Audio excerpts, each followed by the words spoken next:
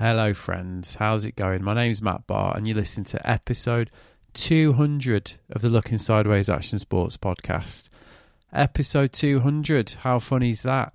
Anyway, this is the show where I try and uncover the most fascinating stories in action sports and other related endeavours.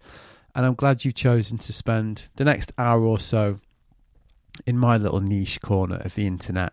If you've been a listener for a while, back through the milestones that were episodes 50, 100 and 150, you'll know that I do like to mark these occasions in some way. And it's the same this time around, as I'm going to be releasing a double header, episode 200. To mark this occasion, the first part, episode 200, if you like, is what you're currently listening to, which is my conversation with Nick Hounsfield, surfer and founder of the Bristol Wave, and a fitting guest indeed for this milestone of an episode, as I'll explain very shortly. Then next week, I'm following this up with a special bonus episode for paid subscribers only with my old pal and most capped member of the Looking Sideways community, Ed Lee. So Ed was on episode 1, episode 50 and episode 150, and I've done a couple of live Instagram chats with him over the years. So yeah, Ed's my most featured guest and he's going to be on again. So if you're a bit confused by the talk about paid subscribers, if you've not listened for a while and wondering what that's all about, stick around at the end for Housekeeping Corner, where I'll be chatting a bit more about that, or seek out my special Housekeeping Corner episode, which you can find on all the usual channels, where I go into it in quite some detail.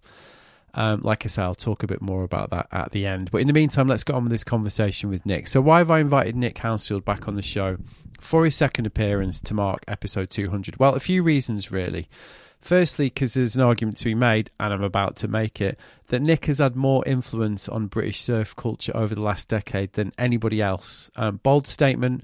I can hear a few people already disagreeing with that, but I think you can make that argument. I mean, certainly the opening of the Wave has changed the landscape of British surfing in ways we're still getting our heads around, and that's just when you try and surf it.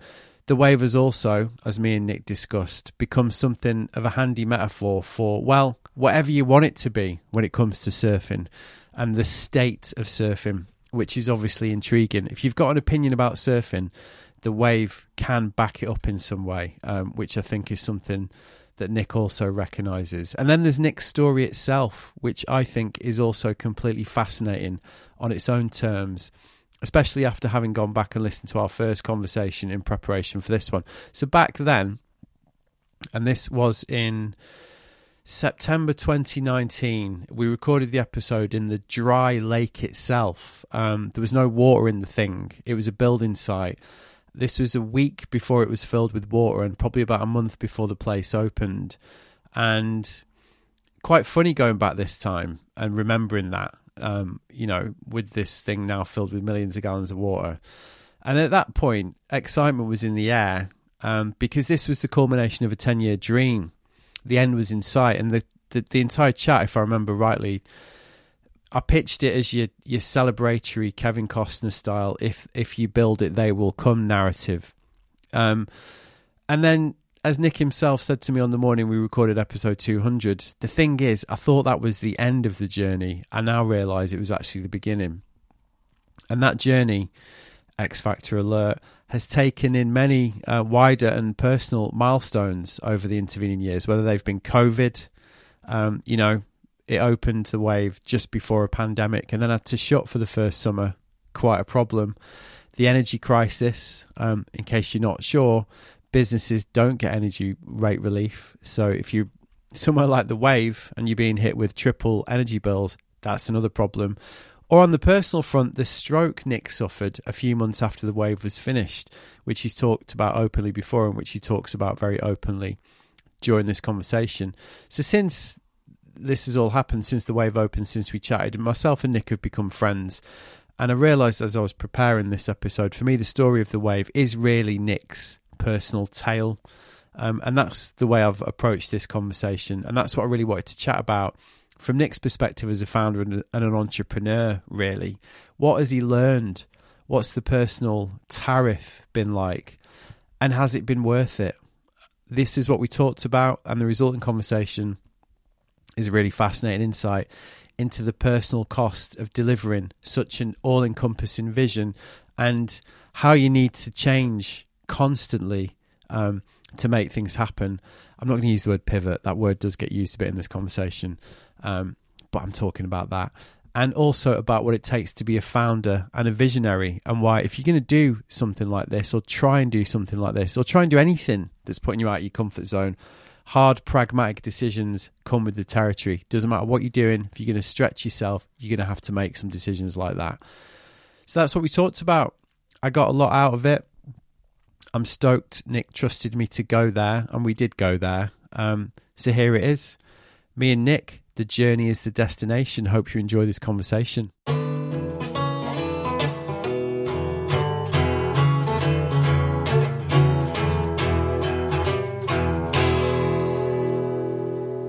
Yeah, one of the kind of markers I remember of being old was playing, when I was like, oh, I'm getting old, was playing football in a tournament in Hossegor, which was run by a friend of mine, which was kind of like the Snowboarders World Cup. Mm-hmm. It was basically like teams from all over Europe. So we went over as like the British team. And this is probably about 10 years ago. And basically like ball comes across. I was at the back. And I was like, I probably had a good 10 metres on this lad, and was like, oh yeah, that's my ball all day long. Mm-hmm. He just literally like motored past me. Planted it in the bottom corner. I was like, okay. I was like running through treacle, fuck. Yeah. Okay, so there we go. We're going. How are you? I'm good. Yeah, bit closer. There we go. So I was quite intrigued then, because we were just having the prelim chat, mm-hmm. and you were saying you still get, as my friend referred to it, the yips surfing here, which is quite funny because you must have the most waves, right? You must have surfed this the most. Yeah, I must have. I would imagine. Turn that off. Actually, keep going though. Yeah, I imagine that I've surfed here pretty much the most. But every day it's different. Every session it's different, and depends on who's in the water with me, and kind of. I guess that's more sort of personal psychology going on, where I guess I always get in the water going, I've forgotten how to do this, until you kind of got 2 or 3 under your belt, and you're like, oh, actually, no, it's clicked back into place. That's a universal thing then. I think so, yeah. Yeah, because every time I always feel it. You need that first one, don't you? Because every time I surf, I'm like, if I get the first one of a set, then I'm kind of set, really. Yeah, exactly. But I've had a few where I've definitely got in my own head where I've missed. Well, in fact, me and Owen had a shocker that when we surfed with Owen's in the corner, we surfed with Hugo, didn't we? And Dan Crockett, I remember. Mm-hmm. You were there, in fact. Yeah, I was. Yeah, on the left, and I surfed my longboard on the left, and I had an absolute nightmare. Couldn't buy a wave, mm-hmm. and kind of. It's that surfing thing, though, isn't it? Where you basically get reminded every now and again how shit you are. Yeah, which is a good humbling experience. I think there's a little bit as well where I do feel the pressure if I'm paddling out and I'm kind of incognito, really, that nobody knows who I am, then that's totally fine. Yeah. But if people recognise that I'm the owner, immediately they're like, you must be really good. Must be really do good. A kickflip. Yeah, exactly. I was like, oh no, really, I'm not. Get barreled. So so I do feel a little bit of pressure there to make sure that I at least look like I know what I'm doing. Yeah. Even though I don't. Are you surfing every day when you can? No. Fits and starts. So sometimes I could surf 4 or 5 times a week, and then maybe not surf for a month. Just depends on work, really. Yeah. Because the other thing is, it's weird because I've got access to waves whenever I want. I say, I can't go in right now. I'll go tomorrow. I'll definitely go tomorrow. Yeah. And then that keeps happening, and go, actually, it's a few weeks since I've been in. I need to get in there more. Yeah. And what surprised you the most about surfing it? If that's not too much of a strange question, because when you must be as familiar with it as anybody, and it's definitely got its own characteristics, this wave, hasn't it? Yeah. I think everyone kind of, acknowledges that when they surf it for a little bit. Yeah. What have you learned from surfing it yourself? I mean, personally, I really love using it almost a bit like a gym, a bit. It's pretty privileged that you don't have to do loads of duck diving and all the rest of it. So once you get into a rhythm, you just get like obviously great waves. They're always great, and the fact that can really get aerobically fit off the back of it. You do a lot of paddling, don't you? Yeah, definitely. So, and that's great. So if you have like a couple of sessions back to back, you just feel like you've just like caught so many waves, but also been through some amazing fitness at the same time. Yeah, and obviously always with a smile on your face rather than grimace. So that's been different. I didn't realise that I would be using it or be able to use it almost like a gym. Yeah, and it's so great to be able to kick off a gym membership and do something outside in nature, something that I love, and with other people who are like-minded, which is great. So you go for the second wave of the set. I always try to. Yeah, because I learned quite quickly that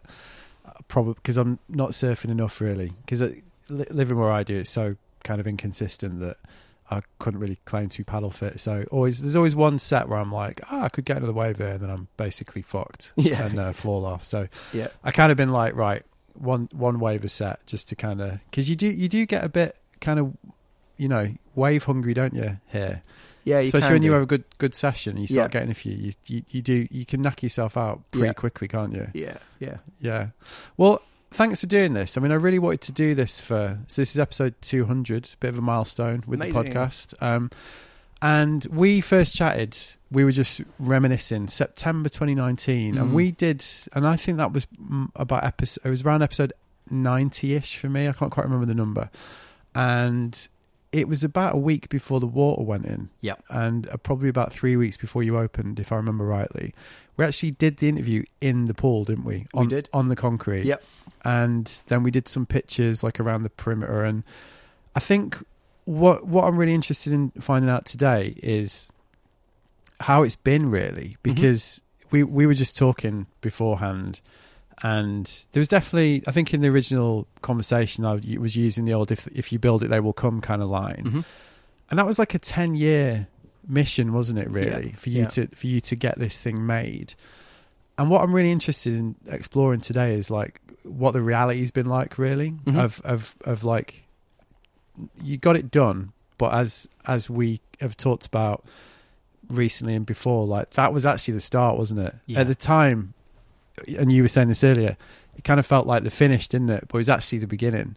100%. And I think like personally and professionally, I'm really interested in how that's been for you, and what you've kind of learned really, because it's obviously taken a personal toll on your health, hasn't it, as well? Yeah, it has as well. Yeah, I mean, fundamentally, I'd summarise it as just wasn't ready. Just had no understanding of how everything would be completely different as soon as we are up and open and inviting people in.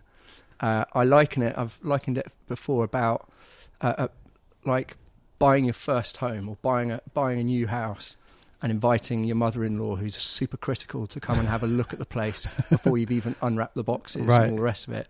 Is that it? I mean, my mother-in-law's okay, just to say, but just disclaimer.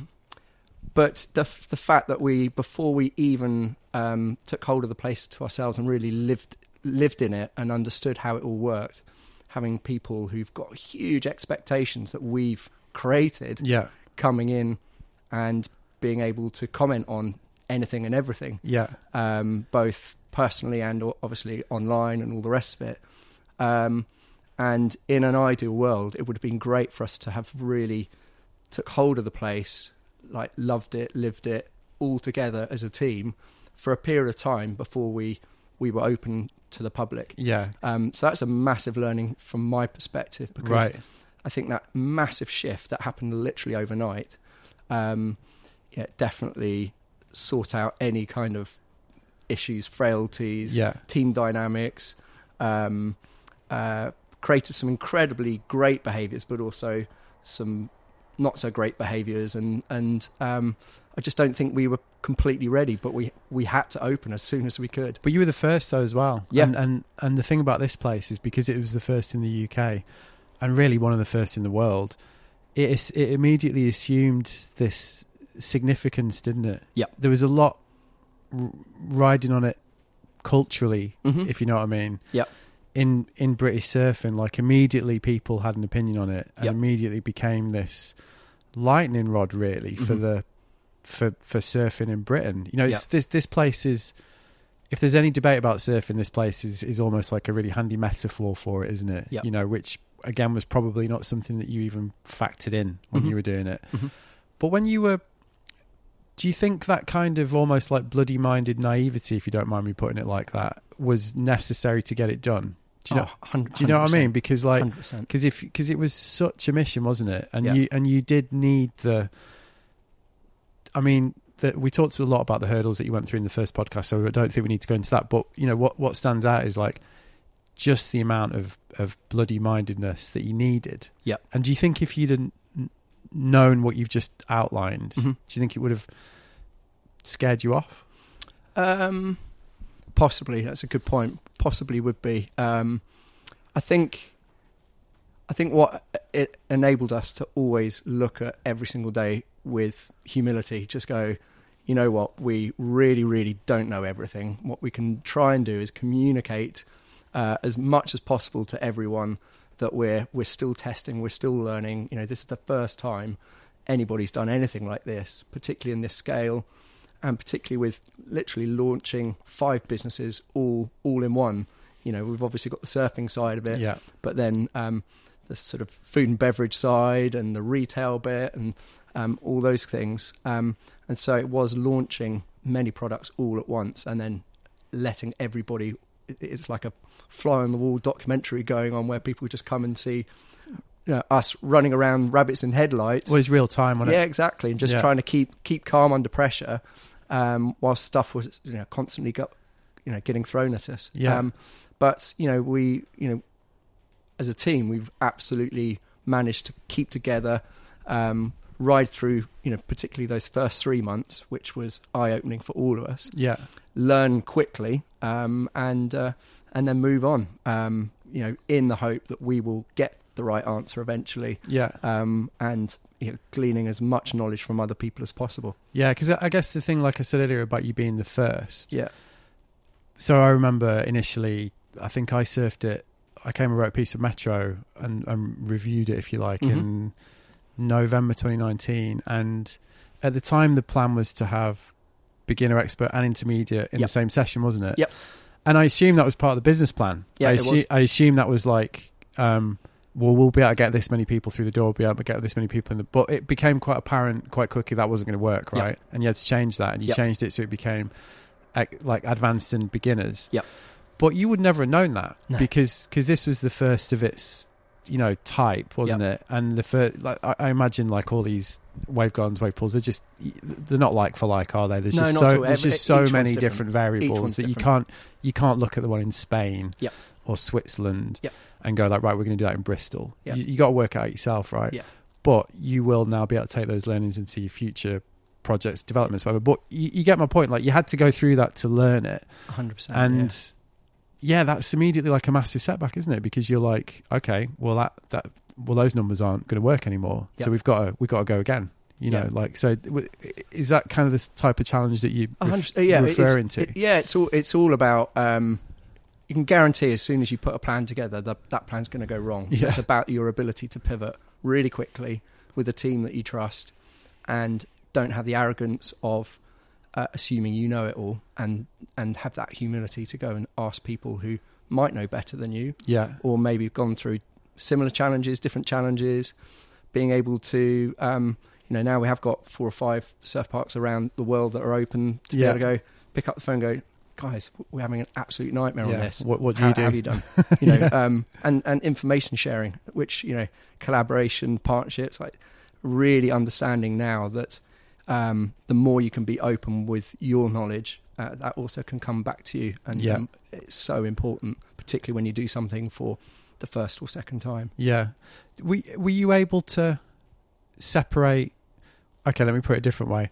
I imagine you took that quite personally. I mean, I know you pretty well, I think. And obviously this whole project's been a very personal thing for you, hasn't it, from day one? Yeah. You know, so when you were having the type of setback that, or like, I don't think setback's the wrong word, to be honest, but, you know, like problem to Yep. solve Yep. as an entrepreneur, as a business owner, as somebody doing something new. Yep. Were you able to not take that personally? No, never. Yeah. See, this is the thing, Yeah. isn't it? Because when you Yeah. pour that much passion into something personally, Yeah. this is the paradox, isn't it? Where Yeah. you've had to pour that much of yourself into it to get it off the ground and make it a reality. Yeah. But at what point do you separate yourself to say like, oh, well, that's just the way it's going to be? I imagine that when you had to make that decision, for example, like, okay, well, we can't do the intermediate thing. Mhm. I imagine that was challenging for you personally. Yeah, it's challenging personally, but I just always look at. I'm very solution focused. So first of all, like, right, how can we solve this? But then when you see that there isn't something to solve, or there is something to solve, but you can't solve it. Yeah. It's like, okay, how do we communicate this properly? And being at the brunt of, because it's personal. You've got loads of customers who'll just feel it's totally fine to just message me, just call me up, message me, what have you. Well, you can see that online. Exactly. You can see that in the comments. Exactly. And this is the stake I'm talking about that people had in it. Yeah. They almost felt it was their business, didn't they? Yeah. And that's good. At the end of the day, you've created a community, people who've helped it happen. You can't then just completely forget about them once it's all built. I mean, you could, but you wouldn't be great for doing that. And the plus side is that when it's all going right, you get the most incredible messages almost every single day going, of course, this has saved my life, this has saved my marriage, this is, my mental health, like, absolutely skyrocketed so much better since you've built this place. Making really great friends here, communities being built. There's always rough with the smooth. But for me, it's just about keeping that conversation going and making sure that we're trying to make the impact that we always set out to be, which, going back from the start, it's an amazing surfing destination inland, but it was always meant to be much more than that, about trying to affect people's health and well-being. And the more I can see that impacting out there, then it makes it all worthwhile. Yeah, but the irony is, it actually did really impact your health personally. Yeah, which that is the irony. And are you able to learn to develop that separation that I'm talking about between the personal and the professional? Is that something that you've been able to learn to do more as this has gone on? A little bit, but not as much as probably as I should do. I think I've learned more, particularly from having got on well, about how important it is that, particularly with my kids, they've pretty much grown up only knowing me trying to get the wave going, so they don't really understand my previous life, and that has come a little bit at a personal cost with my relationship with my kids. We're all cool, it's all fine, but I know that I could have given more to them when they were younger. And so I guess since a few years ago when I had a massive stroke, I've just prioritised more that it shouldn't be 100% all about the wave. Actually, I need to get that separation in the evening to go, right, I'm downing tools, focusing on the kids, focusing on the family. If there's a bit of time afterwards, I can do some work after that or what have you, but I need to prioritise my kids more. Because you've only got one shot at doing that. Yeah. Are you comfortable talking about the stroke? Yeah, totally. Yeah. So this was 2020, right? About a year after you opened? Yeah, February 1st, 2020. Okay, yeah. Right. So we're 3 years ago. Yeah. And it's obviously been a really long physical haul, hasn't it, for you? So how do you view that now? Do you see a link to these things that we're talking about? This, I haven't used the word stress yet, because again, I'm not sure it's the right word to use, but just when you're so emotionally involved in something, do you see a link with it? Yeah, 100%. I mean, obviously went through all the sort of medical testing, all the rest of it, and they could find absolutely no reason for me to have... Because you were young, right? Yeah, 47 at that time, so no reason at all. But they realised that there is a real stress link, particularly with younger people who are getting strokes. There seems to be something under a stress response that seems to thicken blood slightly. Right. So there is a chance that might have been the sort of process as to why I did end up having a big blood clot. And yes, I do attribute it to the stress of this place. Not in a really negative way in terms of if it wasn't the wave, I probably would have done something equally bonkers that will probably have caused that stress anyway. So I do like to put myself under pressure to do something sort of groundbreaking or something that really tests myself. Well, it's drive, isn't it? Yeah, it is. Yeah, and you've kind of asked my next question for me, but is that you've always had that drive? Yeah, then? I think so. Yeah, and always with a bit of a maverick side, like right, how can I do something differently that would make an impact through most things that I do? So I don't attribute it to. I attribute it to this process of doing the wave, but I don't feel aggrieved by it at all. It's just part of the learning curve, and just go, well, if I was to do this again, I might do it slightly differently, not put myself under so much pressure, or at least understand the warning signs of maybe I'm pushing myself a bit too much. And what do you attribute that drive to? Because there's clearly like a bit of a legacy thing going on here, isn't there? You're idealistic about this. You want to make a difference. You talk about it in terms of changing people's lives. Because you could just look at this like you want to build a cool place to go surfing. Yeah, and that'd be obviously completely totally legitimate. Yep. But it's always been about more than that for you, hasn't it? Yeah. I guess understanding, particularly again over the last 3 years, is that my main core purpose in life is to try and help people and try and make people happy. Even from, even as a kid, I was just always mucking around trying to make people smile, make happy, just always the joker in the place. But equally would always be the really sort of emotionally sensitive person to always check if somebody's unwell or unhappy or what have you. So always got this drive to try and help people, I guess. And I guess that's why I ended up being an osteopath, working in the healthcare profession and stuff. But the weird thing is, like, didn't really fit well with me. The whole surfing stuff is because it was surfing is or has been quite a selfish thing to do. And so there was always a little bit of a sort of yin and yang there. And I was like, actually, if you can combine that, where you can actually help people whilst you're doing something that is truly fun, that is quite selfish, but actually you can share that stoke, that sort of good vibe. That could be really powerful, I think. Yeah, like democratise it almost. Yeah, exactly. Yeah.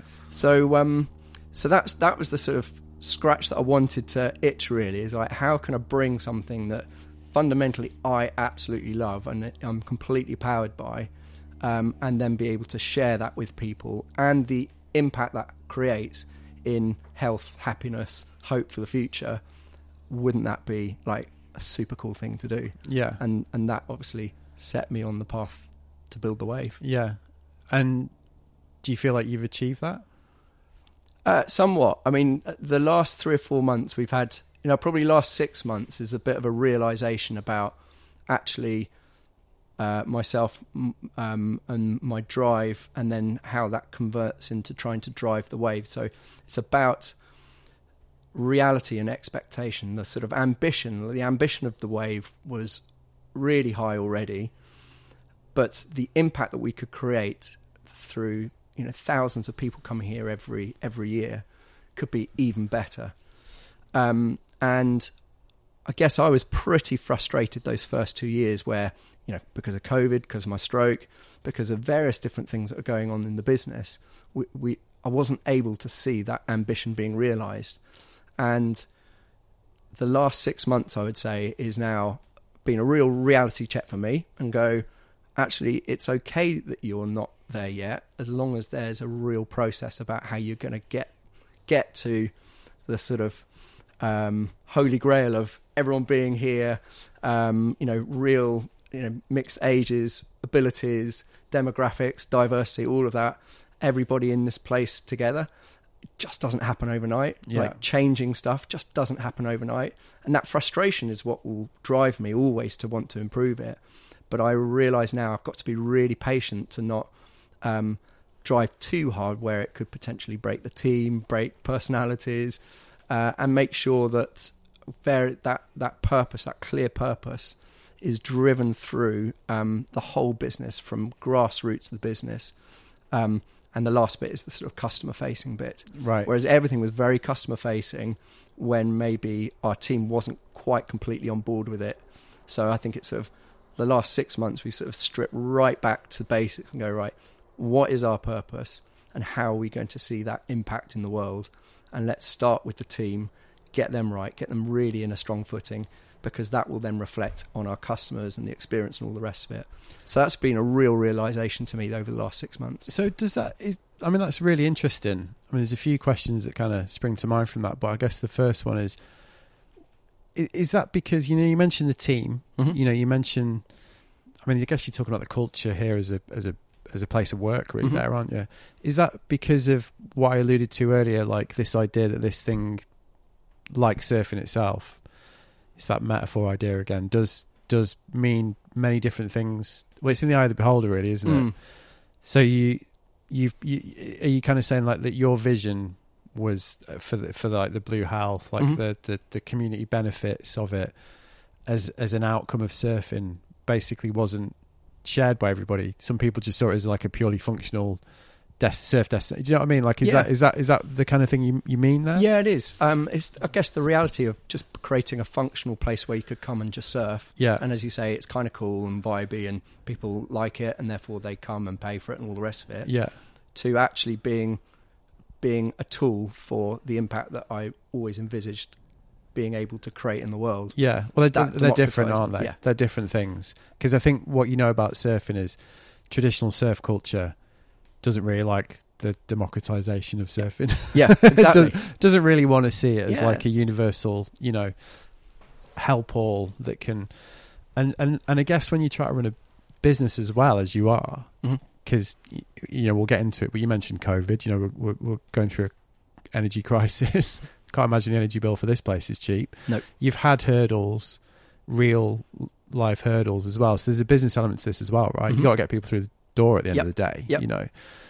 So those two things, I guess, can be a bit, in opposition, can't they? Really, if you're not careful. So is that what you kind of found, that there wasn't a clarity of what this place should be for, almost? Yeah, because also if you look at it from a business model, is that surfing is quite a niche culture. You forget that sometimes, don't you? Yeah, exactly. Especially when you like kind of work in it like we do, and you kind of assume it's like this huge thing, but everybody does it, but really not, is it? No, it's really, really quite niche, and so therefore, being able to speak a language of people who don't know anything about surfing and being able to make it more accessible for people from a language point of view, let alone accessible in terms of being able to get here, and use the lake and the waves. That was a real realization over the last sort of 18 months, is that if we only talk to surfers, we'll break as a business. You have to grow that audience. But when you grow that audience, there's a real responsibility. I feel a responsibility, and the team do, about doing it in the right way, that we're not bastardizing the sport and the culture that goes with it. That when we bring people on and go surfing for the first time, that they really respect the environment and any environment they go down and use down by the coast as well. And I guess that underpins it. That respect bit really is making sure that I feel like we're sort of stewards. Need to steward the right way to develop that culture, which doesn't become real cliche and doesn't still keeps some of the really great parts of the surf culture, but is allow that to be almost like a metaphor for. Because like the really good stuff around surf culture is brilliant. I mean, it is absolutely brilliant. And so I think if we can use all the positive metaphors that come from surfing to be able to then talk to general people who've never been looked at waves and water, let alone thought about riding it or being in it, then I think that's the bit that, if we do that right, could really open up the market in a responsible way, without trashing the sport, trashing the culture that's around it. Yeah, so it's that respect, really. Well, it's the sharp end, isn't it? This place of that debate, because I mentioned it at the start of the conversation. We've also talked about it separately. Like it is really interesting, a facility like this, because the time that surf, this point in surf culture's history, it does feel like it's on the cusp of some very significant change. And obviously a lot of people aren't happy about that, and wave pools are at the sharp end of that conversation, for right or wrong. They just are, aren't they? And they do, on one level, from the kind of core community, for want of a better phrase, they inspire, a lot of passion, some positive, some negative, but equally at the other end of the surf spectrum, ultimately you get a lot of beginners here. For a lot of people, this is their first introduction to surf culture, isn't it? So there is a big responsibility that comes with that, and I guess, for you, that's got to be something that you can't take lightly, really, I guess. 100%. And it's a massive thing. You mentioned about energy, for instance, but for us, being responsible by being the first people to do these kind of things, the fact that we're pulling masses of energy out of, to be able to create these waves. So we always said since day one that we would only do it through renewable energy. But then to make that big leap, it's the right thing to do financially, it turns out as well, but making that big leap to go, right, let's put in our own solar farm. So by the end of this year, June, we'll have our own solar PV and battery storage. So we'll be able to power all of our waves just from the energy of the sun. But we shouldn't be afraid to make bold statements like that, because if we can do it, and we've gone through absolute hardship to be able to get to this point, then every single surf park, there's no reason why every single surf park shouldn't be looking at making sure that they're getting renewables on site, or at least pulling the grid, so that we're not, whilst making beautiful waves inland, bringing a slice of the ocean inland, that we're not trashing the environment by doing that. So those kind of things, I think we always set out in the right vein to be able to do that, and that's massive respect with Chris Hines, who was on the journey from the start, who absolutely was holding me to account. Like, but are you doing this? Are you doing this? And that's great, because that's just allowed our DNA to be in our DNA, but constantly looking, right, how can we make decisions where we're making the right decisions? They could be groundbreaking decisions, which means that we get great narrative about how we should be in the future, and show other surf park developers and stuff like that, going, there's a real value by doing things in the right way. That's the bit that I feel we have a responsibility, until maybe there's 4 or 5 other surf parks around, and hopefully they're doing good business. They're doing good by the planet by doing good business. That last word's key, isn't it? I think, because when you were talking, I was just thinking, again, that's quite a lonely position you're in there, isn't it? Because ultimately, I'm going to use the Big C, which I know you listen to, with Chris and Lewis, as a bit of because I think one of the things that really shocked me about that was the fact that people don't actually give a shit, really, and people, Chris Nelson makes the point really eloquently, I think, that basically there's a big gap between the public image that surfing presents as this environmentally conscious entity and the reality as symbolized by the chloroprene issue, and also by what you're talking about, because people will do it if it makes a business sense, but it's going to take you to prove that case, isn't it? Really, for it to become practice.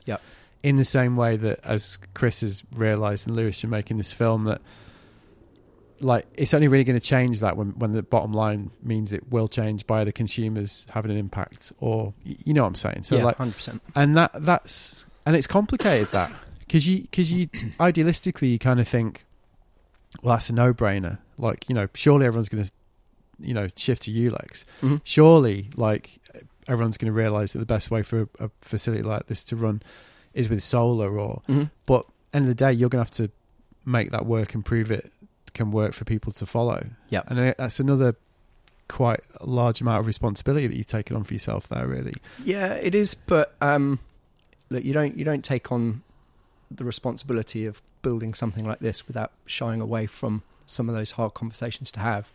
Again, to me, you know, and what I've learnt over the last particularly 6 months personally is it doesn't help anyone if I just go to all of the surf ops team here at the Wave and go, guys, we've got to do ULEX right now, otherwise I'm gonna sort of spit the dummy out kind of thing. Yeah.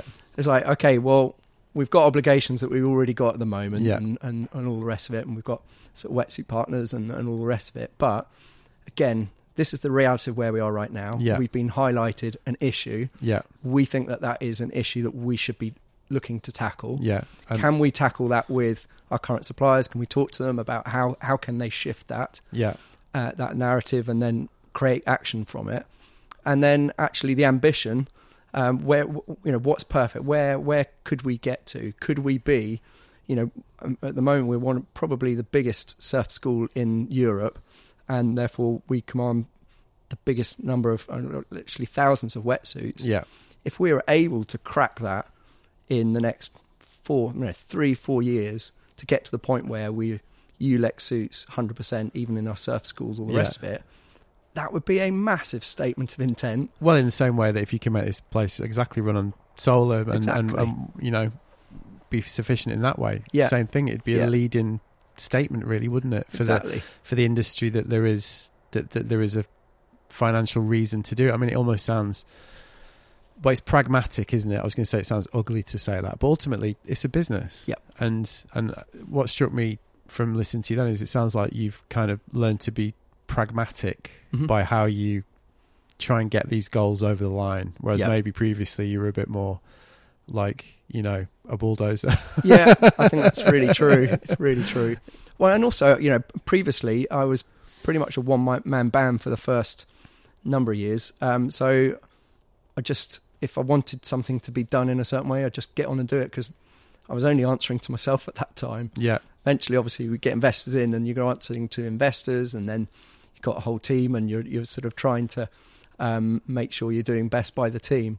But, you know, I guess that's the sort of personal development I've had to make over you know, probably 3 or 4 years is becoming less of a maverick, much more of a team player. Yeah. But then realise that the team are looking to me to inspire them, like from, I guess, more of a visionary point of view. Yeah. But then it's really important for me to show them, well, there is also a way in which you can get stuff done. And it's either bulldozer, or actually you could just build a plan, like understand where the impact that you want to see in the world. And as long as everything is gunning towards that, then that's okay. And you just sometimes just have to be patient. Well, it's like a bit of a founder conundrum as well, isn't it? That, you know, like because as you've sort of spoken about, and as one of the themes of this conversation is the kind of, you know, I think I used the phrase like bloody minded vision earlier. Like it's required to do each of these things that you're talking about, but equally that can be quite alienating for people, you know, if you don't bring them with you. And you've got to learn, I think, haven't you, as a founder, as a leader, as somebody with a vision, that'll get you so far, that'll get you the Wave built, but will it get you your bigger goals, which are, as you've outlined, are very ambitious. You know, they're kind of like to change a lot of things about the way people surf, use energy, like, all, you know, like how it can benefit communities. All these goals are like massively ambitious. So it sounds like you've kind of had to learn how to temper that drive in a way that can help you achieve those longer term goals, if you like. And that's something you're always going to have to learn, isn't it? When you're a founder who's trying to, or an entrepreneur who's trying to do something this ambitious, really. I think. I mean, one of the books I did read was a Simon Sinek book, Infinite Game, which actually, for me personally, was a complete revelation, because it really did allow me to understand that sort of entrepreneurial mindset in terms of it's an infinite game. There isn't a there isn't an end to this game. I guess the only, is sort of the only time your sort of exit plan is really, my only exit plan is when I die, whenever that might be. So for me, it's like what's starting to look at a business model and looking at a business and also the impact that we want to see in the world. Let's put a sort of 50-year target or a 100-year target. Well, like how will what would the wave look like in 50 years' time? What is that sort of almost utopia, and how do we start to work towards that? But understanding that we should be constantly improving, evolving as the climate changes and society changes and all the rest of it. So it's sort of making sure I've got like a really big long-term vision, like something that's like super audacious, and takes me out of it, takes everybody out of it. Like I'm not going to be around potentially in 50 years' time. So, what is that legacy? How can we set stuff in stone now, or as close to stone now, so that we can set something up for the future that will last generations, and then strip it right back to how will what I do in the next hour contribute to that? Yeah. And if it doesn't contribute to it, I shouldn't be doing it. Prioritize it. That's hard though. Yeah, it is. But That's hard. but it's a great way to be able to look super high level, but then bring it right back down to actually how am I contributing personally, and how as a team are we doing it, and how as a business are we contributing that conversation in the long term to see the impact that we want to create.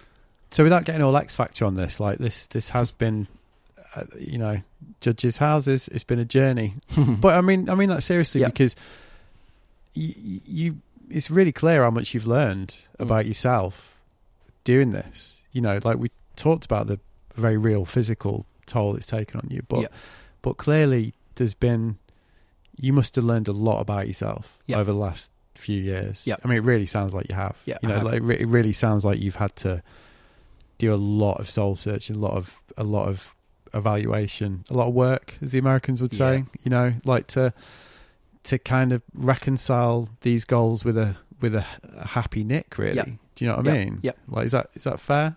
That is very fair. That's very fair. I think at the time when, particularly after I had my stroke, I lost all ability to speak. I only had my head to talk to because I couldn't speak really to anyone, which was to be so introverted to the point where I couldn't really talk to anyone. It was, it spent a lot of time just sat by the fire trying to keep warm with my dog, just thinking like, that perspective, trying to understand who I am, and I guess without being morbid, really having to come to terms with I could have another stroke tomorrow, and because nobody knows. So that sort of cliche of like, let's make today count, but then that really weighing heavy on me to go like every day. I can't treat every day like it's my last. I like that. It's so knackering to think like that the whole time as well. So definitely went through like pretty bad head funk off the back of that, going like have I pushed myself too far that there's no coming back? Should I just completely go quiet now? Just, have I achieved everything now so I could just sit back and relax? Not relax in terms of, I've got loads of money and I can just disappear off, because I've obviously still... But take the pressure off yourself. The pressure. Yeah, exactly. But I realised that I'm only happy when I can really see the progress of, I guess, that bigger goal, that bigger vision, which was never about building a surf park. It was about bringing a slice of the ocean inland and sharing it with, as many people as possible to bring that hope, health and happiness. And I guess that became the thing where I go, okay, I've still got a mission. I've got unfinished business. I need to get back. I need to get back to work. And be able to drive that. How long did that take? I'm just curious because I recognise this ebb and flow you're talking about. I imagine you have a bit of that, where you push yourself to the point where you just have to retreat almost. Like your stroke aside, which is obviously a very specific thing. But these themes were talking about drive and, you know, pushing yourself and the way that it can impact you personally and all those things that we're talking about. I've kind of recognized in myself that I'll sometimes just have to stop for a bit. Yep. You know, just get to the point where I'm a bit like, there's warning signs, whatever they are, that I need to listen to. And it normally takes me, I've actually had a little period of that recently, probably like where I basically got to before Christmas is like, actually I just need to like, I need to stop it, you know, and just sort of look after myself a little bit. And then I have like a pattern of behavior that I'll kind of follow, which is, I think, just quite, you know, like we're animals at the end of the day, aren't we? So you behave in a certain way to try and protect yourself, don't you? Do you know what I mean? And so in this case, when you're talking about this experience with the stroke and obviously you had a big evaluation there, like how long did it take before you felt ready to come back and renew the assault, if you like? I thought I was ready after 6 months, and I was probably ready after about 18 months. Right. In reality. But again, that's a lesson really to me. It's just like being a bit more patient for myself, with myself. But then I also reflecting, you know, particularly us as a business, that, you know, we're seasonal. You know, we're like mad busy in the summer. You know, staff right up, like nearly 300 people that we're looking after and trying to support.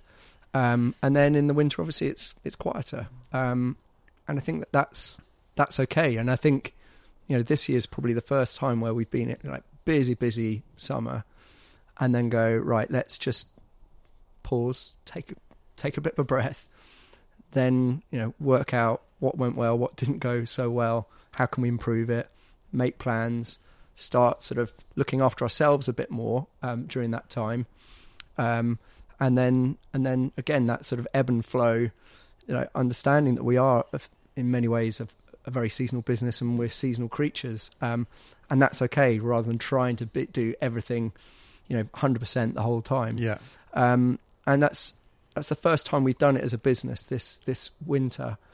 And I can really see already that we're reaping the benefits of more time to nurture ourselves as a team, more time to plan and get ready for the season, rather than constantly dealing with like more firefighting stuff that's really urgent but maybe is not important. And the important thing is the team, the culture that is within that team, and the health within that team, to then be able to go, right, once we're really set really well over the winter, we're now ready to go out there and bring it to, you know, bring our A game to anybody who's coming to visit. Well, you need to practice what you preach, don't you? Yeah. In the culture. Yeah. Like you say, you know, if the whole point of this is to improve well-being and community and all these words that you use, as you kind of mentioned earlier, it has to start here, doesn't it? Yeah. You know, it has to, if you can't kind of get that right here, then obviously you can't really expect to be successful in communicating that message in a wider way, can you really? Yeah. So fascinating. So fascinating. The other thing I wanted to ask is, when we talked previously, and I think this was the thing that really stood out to me on that last conversation that we had. I was like, what's next? I think, and you said, well, we're going to do one in London, we're going to do one in, and you were like reeling off all these. I think at the time you were like, you mentioned maybe like 4 more you were going to do, and I remember thinking like, fucking hell, like this lad needs a day off, you know, like, so is that still the plan? Yeah, it is, definitely. But the reality again is the situation and also the sort of situation globally is like, now's not the time to be building lots and lots of things because it's really expensive to build. Yeah. Money is also we still would need to raise more capital to be able to build more. Now's not a great market to be doing that. So, you know, particularly this year, it's about making sure that we're really rock solid as a business, as a team, this year, so that next year we can really sort of push forwards with our plans beyond that. So yeah, we have got our irons in the fire in terms of other sites, going through planning, but it's a smaller team bringing that forward, mainly led by me. For those other sites. But I guess a lot of that feeling like we had to get on and do that and do it and do it and do it was also, that was felt at that time when I was talking to you like it was going to be a bit of a gold rush, that lots of people would be going, that looks great, that works, let's do it. But the reality is the sort of kind of global market and all the rest of it means these things aren't going to be popping up left, right and centre. No. The minimum, absolute minimum is like 4 to 5 years to be able to get one of these up and out of the ground. And that's if it goes well, I imagine. Exactly. Yeah. Without being arrogant, we do feel like we've learned enough to be able to go, right, we can probably shortcut most of that process because of what we've learned. So actually, be a bit confident in your position and go like, well, we will bring these forwards as soon as we can, but also we're not going to break ourselves by doing it. And fundamentally, this will always be, this is where we can test everything. We've got the most incredible facility here in Bristol to be able to test all sorts of things. And so let's test lots of different things over the next year or so to actually create the most ideal experience. So somebody comes in here, so it's seamless from when you go onto the website to how you enter the whole place, and customer welcome and making sure everybody's got the right kit and everything's like super safe and great experience.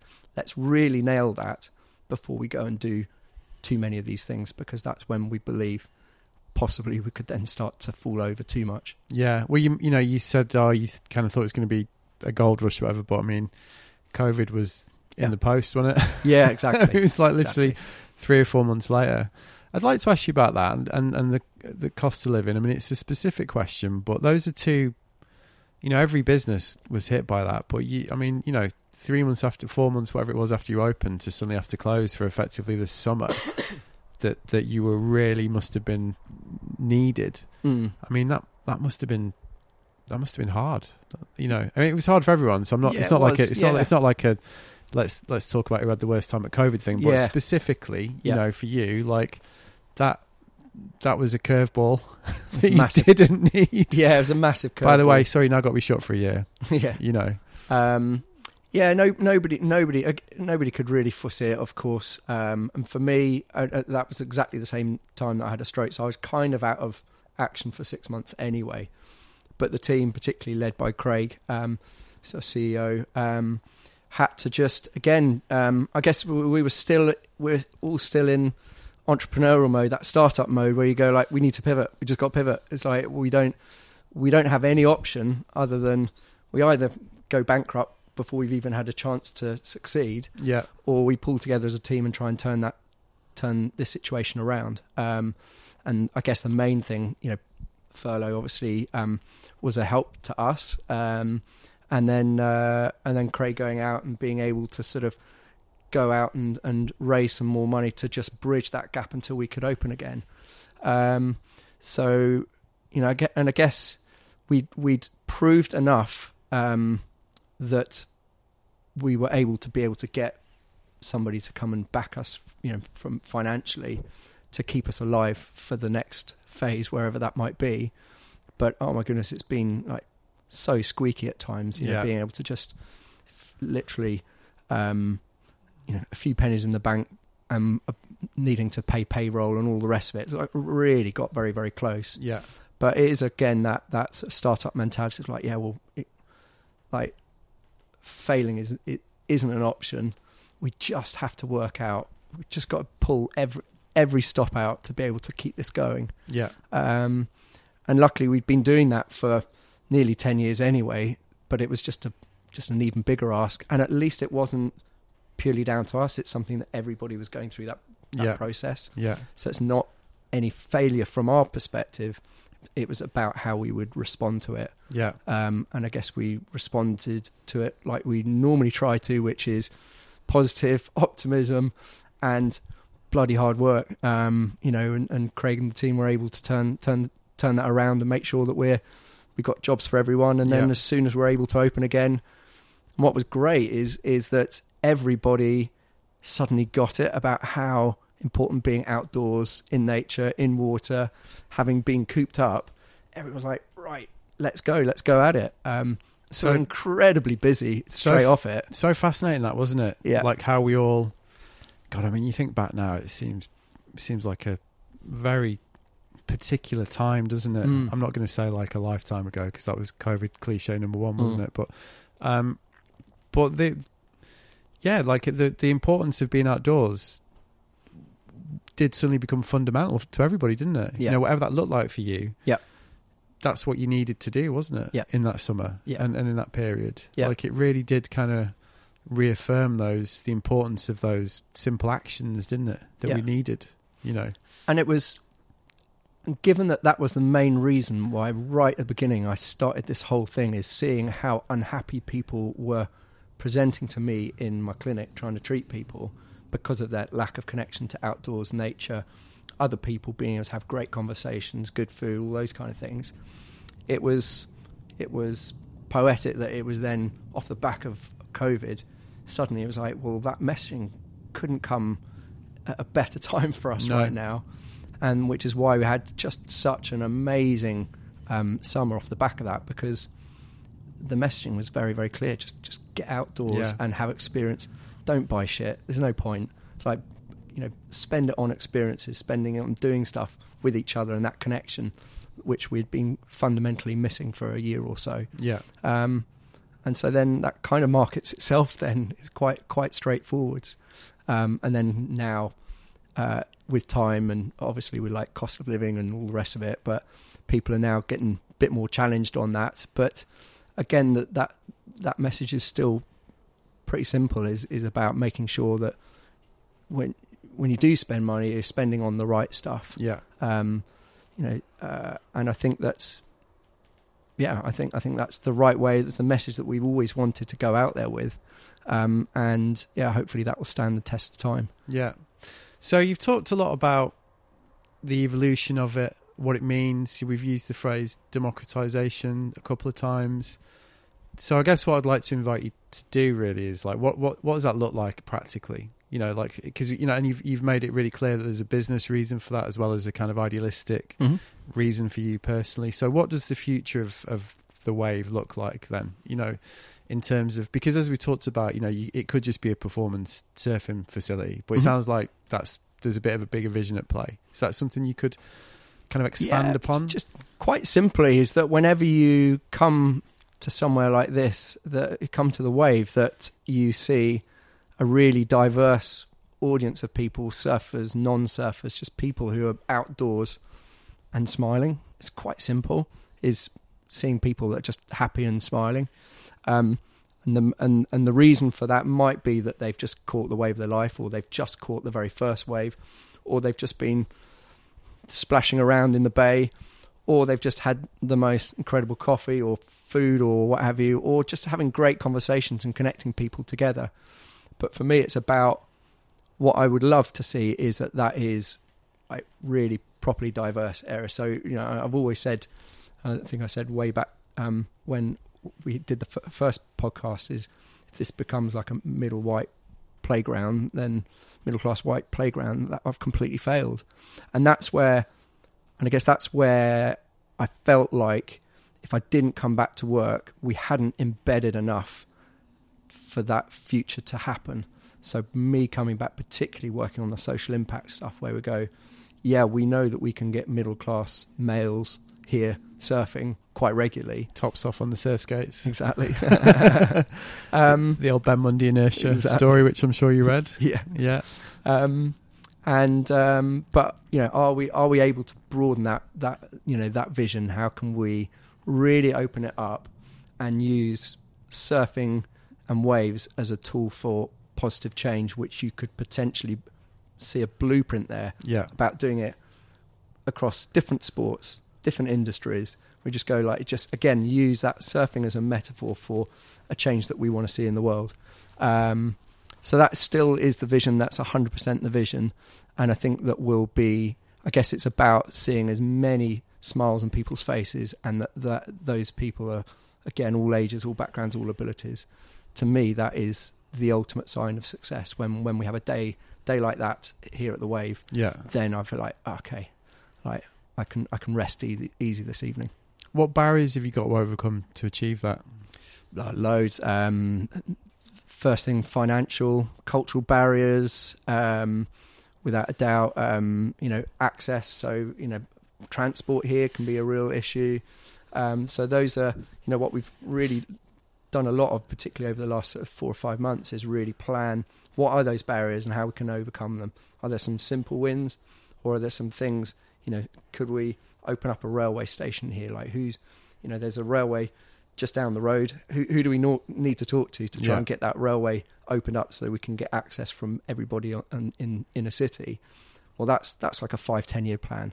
So we need to be patient about it, but we need to make steps towards it. Yeah. So those kind of things, and cultural barriers, for us, that's a massive thing that we've been working on over the last year, where we've brought in some great women, Somali and Muslim women coming in here to first of all learn to surf. A couple of them have already said, actually, could I become a surf instructor here?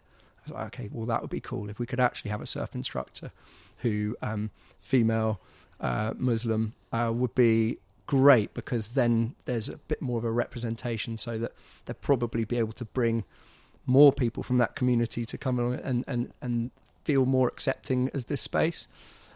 So those kind of things. But I guess we can't try and do everything all at once. And again, for me, it's about partnership. So we've been doing that particular bit of work with Finisterre, but we've got other companies who are coming in and coming on board, go like, this is a great place that we can just test and learn stuff and see if we can together actually make an impact that that we both want to see in the world. Yeah. All right, final question, which is another personal one. Mm-hmm. Has it been worth it?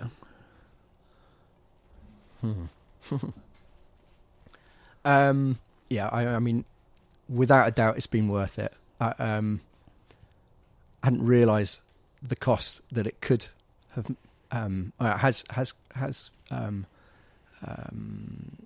that's happened, but I would still do it if I knew all of this. Yeah.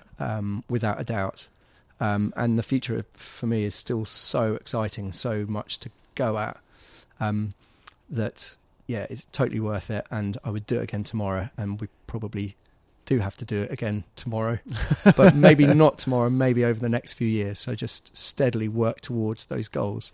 But yeah, I love the fact that it's been groundbreaking, it's been audacious, all the rest of it. But I definitely would do it again. So there you go. That was my conversation with Nick Hounsfield, and that was episode 200. Before we get into this bit, I'm just going to say, the journey is the destination. I hope you enjoy our conversation. That was a happy accident. I didn't actually realise that rhymed till I actually said it.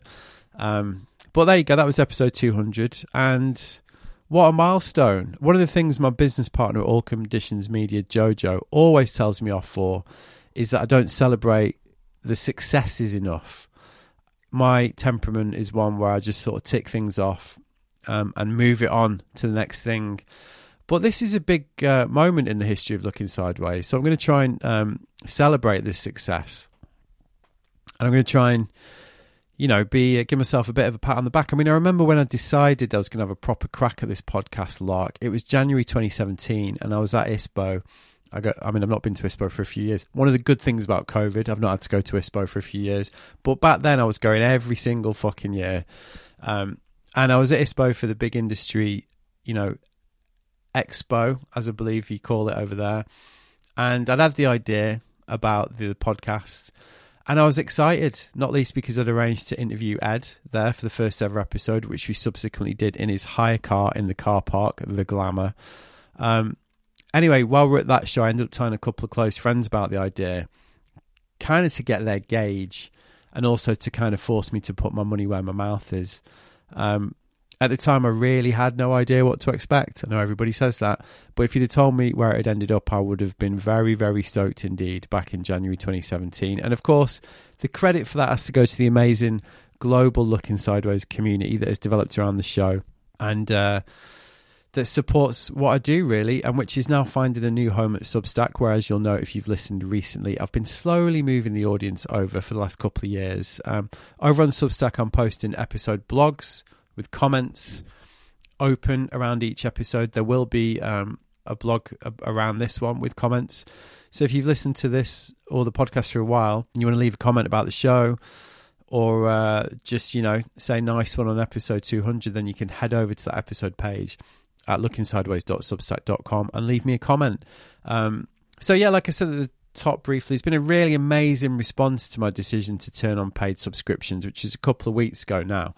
I was absolutely stoked to see how many people subscribed. And as I suspected, most people were like, nice one, at last there's a way I can directly support what you do. It has been a very heartening demonstration of the Looking Sideways community in action, and this positive response has really taken me by surprise and surpassed my expectations.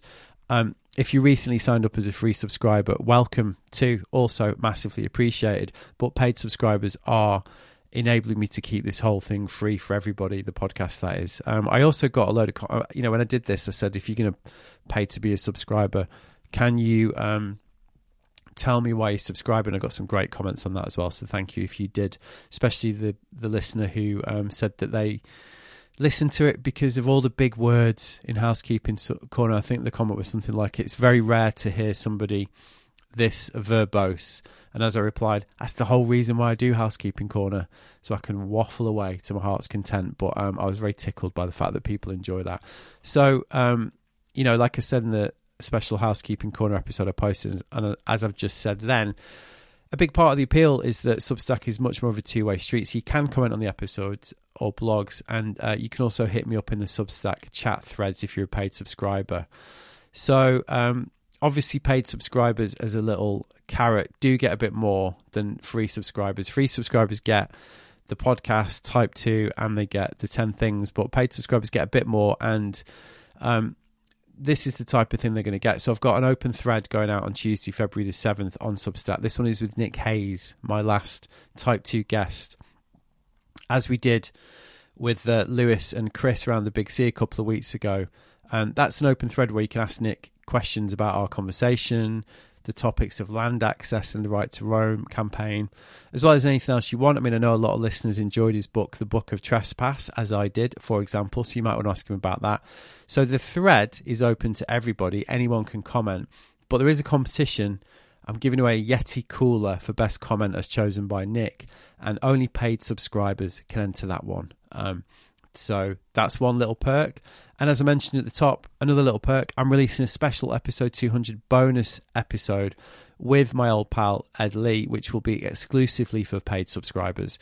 That one's going to come out next week. If you want to hear it, you'll either need to have signed up already or will need to sign up to hear that one. So looking forward to hearing what everyone thinks about that. And looking forward, obviously, to catching up with Ed. I'm doing that at the time of speaking in a couple of days. So I've also got a couple of live things happening down in the southwest of England, which I have trailed in the 10 Things newsletter. The first of these is on Monday, February the 13th. This is a live screening of the Big C at Finisterre HQ down in St Agnes, where I'll be conducting a post-screening Q&A about the film and the issues it deals with. Chris is on record as saying he thinks it's the most sustained and effective piece of surf activism ever, I believe. So I'll be asking him about that. If you've received my 10 Things newsletter on Friday, the 3rd of February, you'll have seen the Eventbrite link for that where you can sign up. So track that one down to sign up. I imagine tickets will go quite quickly for that one.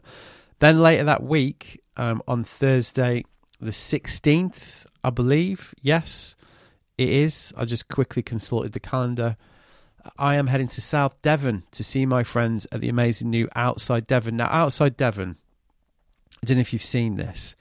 I mean, it's amazing, really. It's a really romantic story, and it's a skate bowl, it's a community focal point, it's a cafe, and it is just outside Bantham in South Devon. You can find it on Instagram at outside_Devon. It's been set up by some friends of mine, Ben, Paddy, Ags, and Jess. There's loads of people involved. They've done an absolutely brilliant job. They've basically built what they dreamed they had when they were kids growing up in this amazing, beautiful part of the world. And they've invited me to come down and conduct a live Q&A with legendary British surf photographer Alex Williams. And obviously I'm going to do that to support what they're doing. I'm also hoping to interview Paddy Wellens, who's one of the main driving forces behind Outside, because for me, I think it's a brilliant story. And it is another of the old classic, if you build it, they will come tales. So at the time of recording, I think there's only a couple of tickets left for that one. So head over to Outside Devon to snag tickets, and hopefully I'll see you there. If you're at either of those things, please come and say hello. It'd be great to meet some people listening to the show. So there we go. That was episode 200. Massive thanks to everybody who supported the show over the past 6 years. Many, many hundreds of people in terms of guests, people that have helped me, photographers, friends, all that. But really the listeners, we're in the millions on the listens, which is mental, isn't it? So if you're one of the millions of people that have listened to this over the years, I really appreciate it. Here's to 200 more. Nice one.